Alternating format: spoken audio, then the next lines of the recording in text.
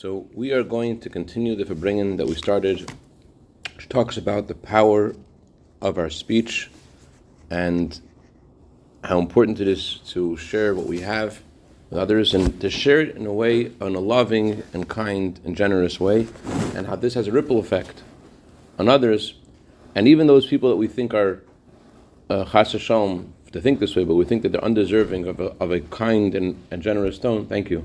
Even those people, first of all, the fact that someone has unique challenges only means that they page chaf. The fact that someone has unique challenges only means that they are that they have a greater soul power. Number one. Number two, if someone has fallen, that means that they need help from someone else. I was listening, someone was describing it to me about how a relative of theirs passed away, and the reason they passed away is they fell, and no one was there to pick them up, and they were there on the floor for a long time. So, if a Jew has fallen, and that's not a reason to speak to them in less than a kind tone. On the contrary, the fact that they've fallen means they need someone else to help them out. So that's what the Torah means when it says to learn to learn merit in someone, to see good in them, that they need someone to see their good and to bring it out of them. They can't do it themselves. That's what their falling means, that they need you to talk to them in a soft way. That's what the learned so far. And Rebbe highlighted even more that if the other person isn't responding, it's on you. It's on you. The other person's falling is on you. That's like a cardinal principle in the Rebbe's teaching, that, as the Rebbe said about himself, my whole essence is to lift up others, especially what others overlook. So that's where you got to be. Okay, now we're going to see how two things. We're going to see, first of all, how this is connected to the whole theme of the month of Iyar, and then we're going to see more how this is not just about the future, but even about words that we've said already. Let's go on Ace Test. What we've said is connected to the whole theme of the month of Iyar, the whole period of the counting of the Omer. The Parshas Omer is always in the days of the counting of the Omer. What is the message? What's the lesson? What's God telling us during the days of the Omer? God telling us we need to act in a way of Yisrael. As the students of Rabbi Akiva behaved after Lag BaOmer, that's when they rectified the issue they had before, the remaining 5 students of Rabbi Akiva, and they acted with respect for each other and with love for each other. So the lesson is not from the 33rd day of the Omer. The lesson is really from days before the 33rd day of the Omer. And when they stopped this mistake on the 33rd day of the Omer. But the lesson is from all the days before. We see from all these days something, Hashem is giving us a big message. In advertising, there's all kinds of ways of giving a message. So Hashem is giving us a big message here. How do we see that Hashem is giving us a big message? Hashem says, you can't say Shechiyanu, you can't make a wedding. The biggest mitzvah, it would seem, the first mitzvah of the Torah, be fruitful and multiply and have children. And Hashem says, no, don't do this now. Why? Because people don't show respect for each other in this time period. So a Jew understands how severe this is and how careful he has to be about this. And that's a connection between this period that we're in, the period about when the focus is on love for each other, respect for each other, with the message of the Parshas Emor. Parshas Emor is about speaking to people in a soft way with pleasantness. So action is the main thing. Says the Rebbe as follows: every single one of us, every single Jewish man and woman, must increase in all areas in spreading the wellsprings of Judaism and the wellsprings of Chassidus to the outside, as we see from the instruction of the title of this Torah portion, to speak, to inspire others by speaking in a soft tone and a pleasant tone, and do this with joy and gladness of heart, as the theme of Shabbos is associated with joy, as it says in the Talmud. There's no sadness on Shabbos because all your work is done. That means God gives you everything, it's all ready, and you just need to receive on Shabbos. The Rebbe told someone, a rabbi who's working all week, the Rebbe said to him, he complained to the Rebbe, he has to work on Shabbos too. The Rebbe said, on Shabbos the blessings go through you. So on Shabbos, to feel it's all being given to you. You don't have to do anything. It's all your work is done. There's no sadness on Shabbos. You just need to receive. So the theme of Shabbos is joy and pleasure. Does it feel that way? Of course, of course. It says in the Sifri, it says that Sifri interprets the words of the Torah. What's the meaning of the days of your joy? Days of your joy refer to Shabbosim.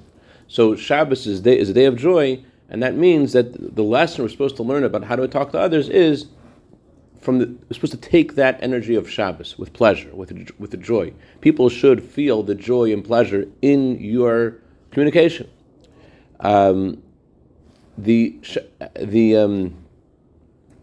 This idea of speaking in a soft way, in a respectful way, is connected to the whole theme of Shabbos. Shabbos and Torah share the same thing. As we've seen that the Talmud classifies a Torah scholar as Shabbos. That's his title. A Torah scholar is called Shabbos. So the whole study of Torah is meant to be in a way that produces students that show respect for each other. So that's why the real students, or the ones who really measured up to be the students of Rabbi Akiva the way they're meant to be, they studied Torah in a way that produced their respect for each other. And all the Torah we have is from those students. As the Talmud says, Kula Libid Akiva, all of the halachas that we have today are all according to Rabbi Akiva. Moshe Rabbeinu said the Torah could have been given through Rabbi Akiva. So the idea of Rabbi Akiva means that these 5 remaining students of Rabbi Akiva who learned the Torah from him in the proper way, as opposed to the students before, although they were also called students of Rabbi Akiva, nevertheless they didn't receive from him in the proper way, and therefore they were missing Avos Yisrael. So Torah study, the way it's meant to be, does produce this kind of respect. That was what Lag BaOmer accomplished. So since the service of every Jew, every Jewish man and woman, is in a way of the Torah comes first. Torah comes before other areas in life. So before a person's interest in his eating, in his drinking. So, and not only that, but before davening and studying Torah, before we do, Torah is more important for a Jew than his physical needs. Not just it's more important, but that's what happens every day. A Jew, before going out to eat breakfast, he's supposed to study Torah. It says in the Talmud, he's supposed to go from the place of learning, from the place of davening to the place of learning. So, eating and drinking spiritually are davening and learning. So Torah and so not just that we precede our Torah study to our breakfasts, but Torah is breakfast. Torah and davening is spiritual eating and drinking. You're eating and drinking, you're davening, you're learning. So, and before that, you say in the blessing, the morning blessings, you thank God for giving you the Torah. So, every Jew, every Jewish man and woman is a Jew of Torah, a Jew of Shabbos. And therefore, a Jew has the ability to act in a way of Avos Yisrael in a similar way to the students of Rabbi Akiva. I'm not sure if the Rebbe's emphasis on the bracha of the Torah is in sync with what the Rebbe emphasizes many times about how when you study Torah, right, you have to study Torah in a way that you're conscious of the giver of the Torah. It says the reason the second temple was destroyed was because people didn't say the blessing for the Torah. What that means is they weren't conscious. They learned Torah. They weren't conscious of the giver of the Torah. So since a Jew is a student of Torah, and the way he's meant to study Torah, so every Jew is therefore a Jew of Shabbos, because Shabbos and Torah have the same theme. So therefore every Jew has the ability to act with Avos Yisrael like the students of Rabbi Akiva subsequent to Lag BaOmer. And since we are given power from Shabbos for this activity, so it's understood that this activity of sharing Torah with others and Chassidus with others is done with joy and gladness of heart, as is the theme of Shabbos, joy and pleasure. And when we reach out to other people in the appropriate way, so God promises us, if you try, you'll be successful. That for sure you'll be successful in these matters, and your success will be way beyond your efforts. Just like the Talmud says, if you try, you will find.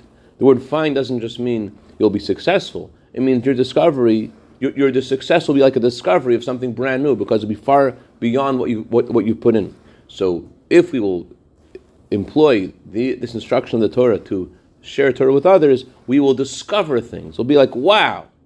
And speedily, mamish, we should merit to see the fulfillment of the prophecy that is written about in chapter 89 in Tehillim. Motzasi David Abdi, I have found David my servant. That Hashem describes the coming of Mashiach as a discovery. As the Gemara says, that there are three things that when they happen, it's like something, wow, how did it happen? It's like a brand new thing. Mashiach will come, no matter how much we are expecting coming Mashiach, it's going to be far beyond what we are expecting. It's going to be something that's going to be a real aha in the deepest way. So in the merit of sharing Torah with others and having that personal aha moment when you share Torah with other Jews and you have this discovery of success, which is far beyond your efforts, will merit to see the coming Mashiach, which is also called a discovery speedily in our days, mamish, now, with joy and gladness of heart.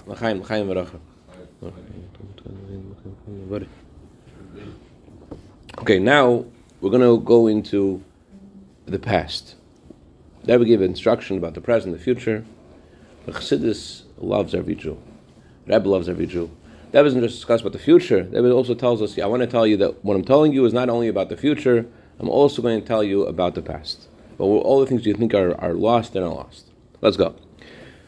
What we've discussed till now is about the presence, and the future. That means your present and future has to be in a way of talking to other people in a soft way, with respect. But besides this, there's also an instruction from this regarding the past that we learned from Pesach Sheni.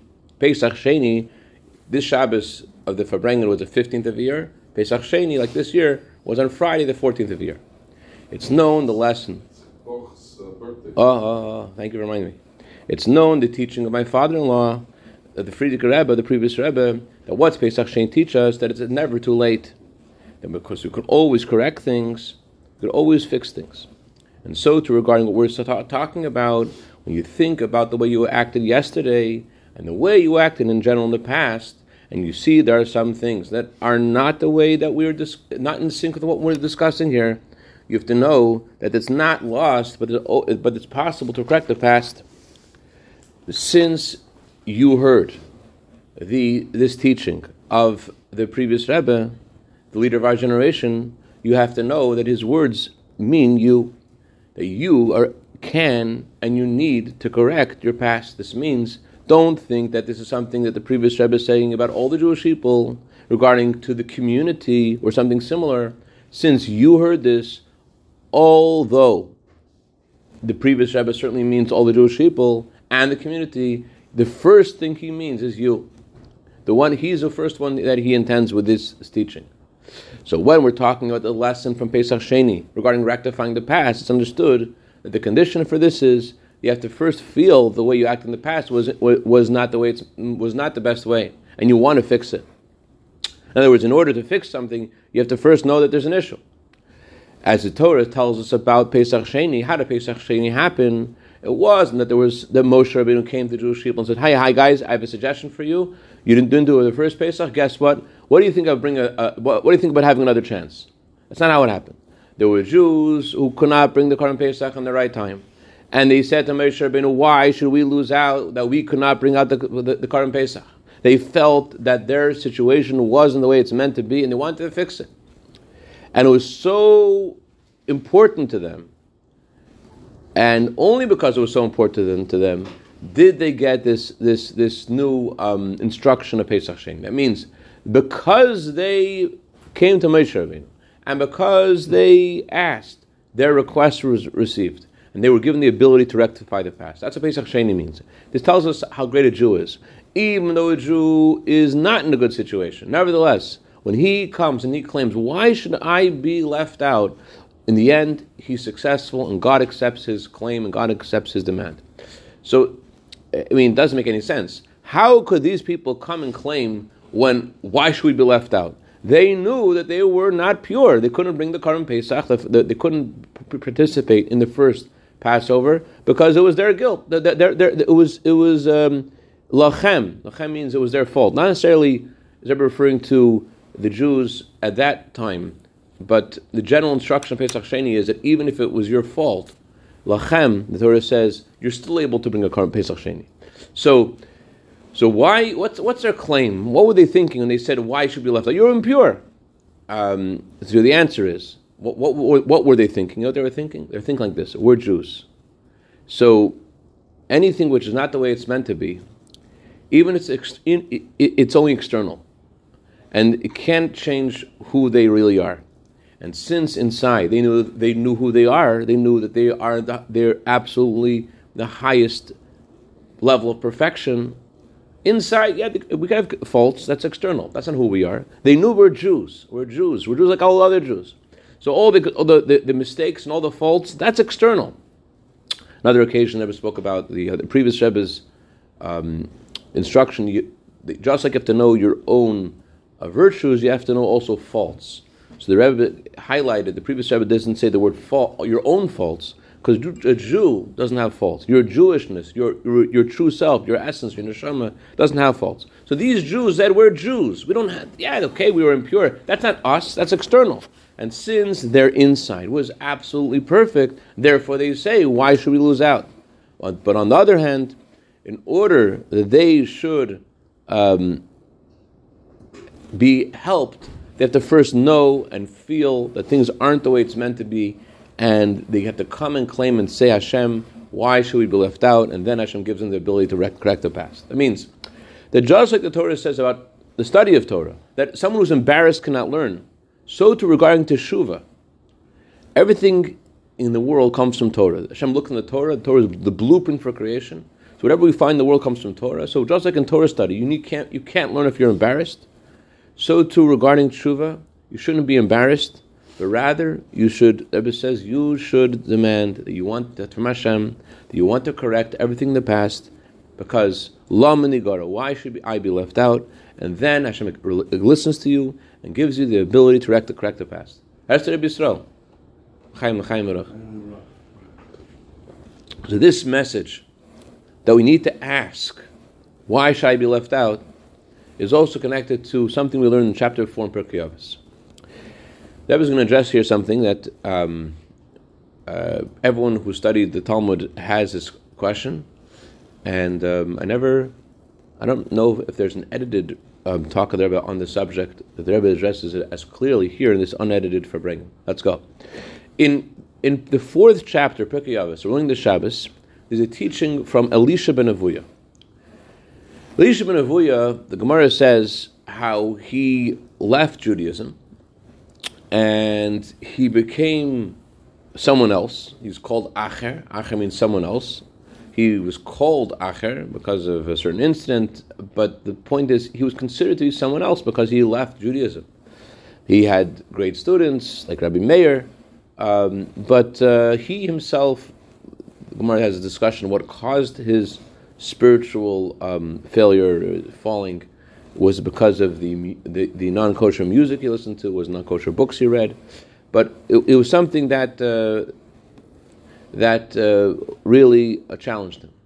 But when he was walking with his student Rameir, one Shabbos, Rameir was walking with him because Rameir was, the Talmud says, was uniquely gifted in being able to take out from someone their fruit and to ignore their peel. Meaning, although the Talmud says in general you should always choose a teacher who is like an angel, but don't choose a teacher who is who's not an angel, because you may get some negative energy from that teacher as well. And in other words, if your teacher is not an angel, so you may learn some Torah from them, but you also are getting other things that may not be worth it. So therefore, the Talmud says, don't be like Rameir. He was uniquely gifted. He was able to get the fruit from his teacher and throw away the peel. So it's Shabbos. They're walking together, and Elisha ben Avuya and Rameir are walking outside the city. The Talmud says the halacha is you're not allowed to walk more than 2,000 amos, about 3,000, 4,000 feet outside of a city on Shabbos. So Elisha ben Avuya is this amazing genius, and he tells Rameir, I've counted by the steps of my horse that we're approaching the do not pass zone. So you should go back. So Reb Meir turns to his teacher and says, you should go back too. He didn't only mean you should go back to the city, he meant you should come back. Come back. Well, why don't you just come back? Imagine that scene, right? Now listen to Elisha ben Avuya's response. Elisha ben Avuya responds to the mayor. He says, Meir, I can't go back. Why can't I go back? Because I was outside the, I think it was outside the Beis Hamikdash, Gemara says, and I heard a voice come out from heaven. It was Yom Kippur, and it's Hashem says, return all my children to me, except for Acher, except for this guy. All my wayward children, all my foolish children, I want them all to come back except for Acher. So the question is, okay, so that was his response to the mayor. Now, doesn't he sound like he's right? If Hashem says, I don't want you, what is he meant to think? How could you have a claim that, oh, you should have done Shuvah? What do you mean? Hashem says, imagine if God says to you, you know what, from now on, I don't want you to daven and learn Torah anymore. Imagine if you really knew God was speaking to you, and you really knew, and He says, no Torah, Tefillah, Tzedakah, it's all not for you. Try something else. What would you do? Wouldn't you stop? I mean, what possible claim could you have against Him? The answer is like this: although you heard the voice from heaven, and you heard Hashem say, "Return all my children except for Acher," he still should have tried to do tshuva, and he still should have said, "Why should I be left out?" And for sure, if he would try to do tshuva and he would push, he would make it. His tshuva would have been accepted. Although the voice said, "Don't come back," it's like the Talmud says about when you're a guest in someone's house. When the owner says to you to leave, anything else he asks you to do, you should do. When he tells you to leave, don't listen. Although he is the owner of the house, and the Talmud says whatever he says to do, you should do. But nevertheless, when the owner says leave, you don't need to listen. And so too, regarding what we're talking about. Although Acher heard the voice from heaven, and Hashem says, return, foolish children, except for you, you shouldn't have listened to this voice. Because Hashem himself writes in the Torah that a rule that you don't listen to the owner, you don't listen to your host when he tells you to leave. And therefore you shouldn't listen to the voice of Hashem, who tells him to leave the realm of holiness. And that's the claim, that's the accusation that there is against Acher. Why did you listen to that voice? Why didn't you try to do tshuva anyways? If you would have tried and you would have said, no, you can't kick me out, that in the end his tshuva would have been accepted. As we see that Rabbi Yochanan did rectify his soul. So this is the lesson we learned from the 14th of Iyar from Pesach Sheni, when a Jew. By the way, I think that the reason he had to hear that voice was because of what he had done. Hashem, in order to rectify the past, he needed a deeper kind of tshuva, and therefore Hashem had to tell him, "I don't want you," and he had to, and that would require him to reach so much deeper into himself to say, "No, I'm coming anyways," and that would have rectified the past. That's why I look at it. Anyways, but the point is, the claim against Acher is, why'd you listen? If this, you should have said, "No, I'm not leaving." And this is a lesson from the 14th of Iyar from Pesach Sheni. When a Jew sees that his behavior in the past is not the way it's meant to be, not only does he have the power and the ability to change the present and the future in his behavior for the present and the future, but he also has the power and the ability to correct everything in the past. That means that when he comes with a claim to Hashem and he says, "Why should I be left out? Because I know that my essence is absolutely perfect," then he merits to have a new portion of Torah, just like they did. The Parsha Pesach Sheni. That means, just like they got a new section of Torah, Hashem gives him also a new parsha to his life. Hashem adds something to him, that he has something new, that he corrects the past. And this is also relevant to the 15th of Iyar. The 14th of Iyar and the 15th of Iyar are connected, are right next to each other. And especially this year when the 14th of Iyar is on Friday and the 15th of Iyar is on Shabbos. What's Shabbos? Shabbos is when everything during the week is elevated to the highest of levels, to Vayechulu, to the place of pleasure and enjoyment and yearning. That's everything in the week, all the mundane energy is elevated on Shabbos, and since all the days of the week are elevated on Shabbos, the highest of levels, so much more so is true regarding Friday, right, which is right before Shabbos, it's elevated on Shabbos, and therefore it's understood that the whole message of Pesach Sheni is elevated on Shabbos to the highest of levels. And therefore this Shabbos also has this ability and this power. L'chaim v'bracha. We need a new parsha. Just need to tell Hashem we need a new parsha. So I'm giving a new parsha. So in short, what do you say? You have to know that there's an issue. Number one, and number two, you have to know that you are. It starts from knowing how perfect you are. Since you are perfect inside, that you are a Jew and you're part of Hashem. Therefore, first of all, you're bothered. Things are not the way on the outside, that they're not the way they're meant to be. That's what bothers you in the first place, and that's also what causes you to come to Hashem and ask Him to help you. And that's why Hashem listens to you, because you're His child. And we learn from Lishma Nevuya that don't give in to heavenly voices or any signs you see in this world or any signs you see from heaven that tell you that you cannot correct the past. Lo Menigora, you ask the Eibishter, and the Eibishter will help you.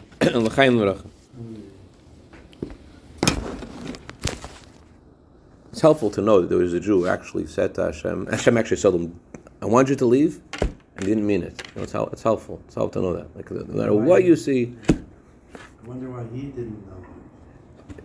Perhaps maybe that tells us not to make sure not to misunderstand or not explain the heavenly message the proper way. It tells you a negative message. You're not getting it. When Hashem is saying to him, right. What is the Eibishter feeling when he's saying to leave the house? He's saying, please don't listen to me. Please don't listen to me. I want you to say, no, you're my dad. I want you to stay with you. That's what Hashem is feeling, so to speak, when he's saying to him, leave. Morning, a battle, great day. Oops.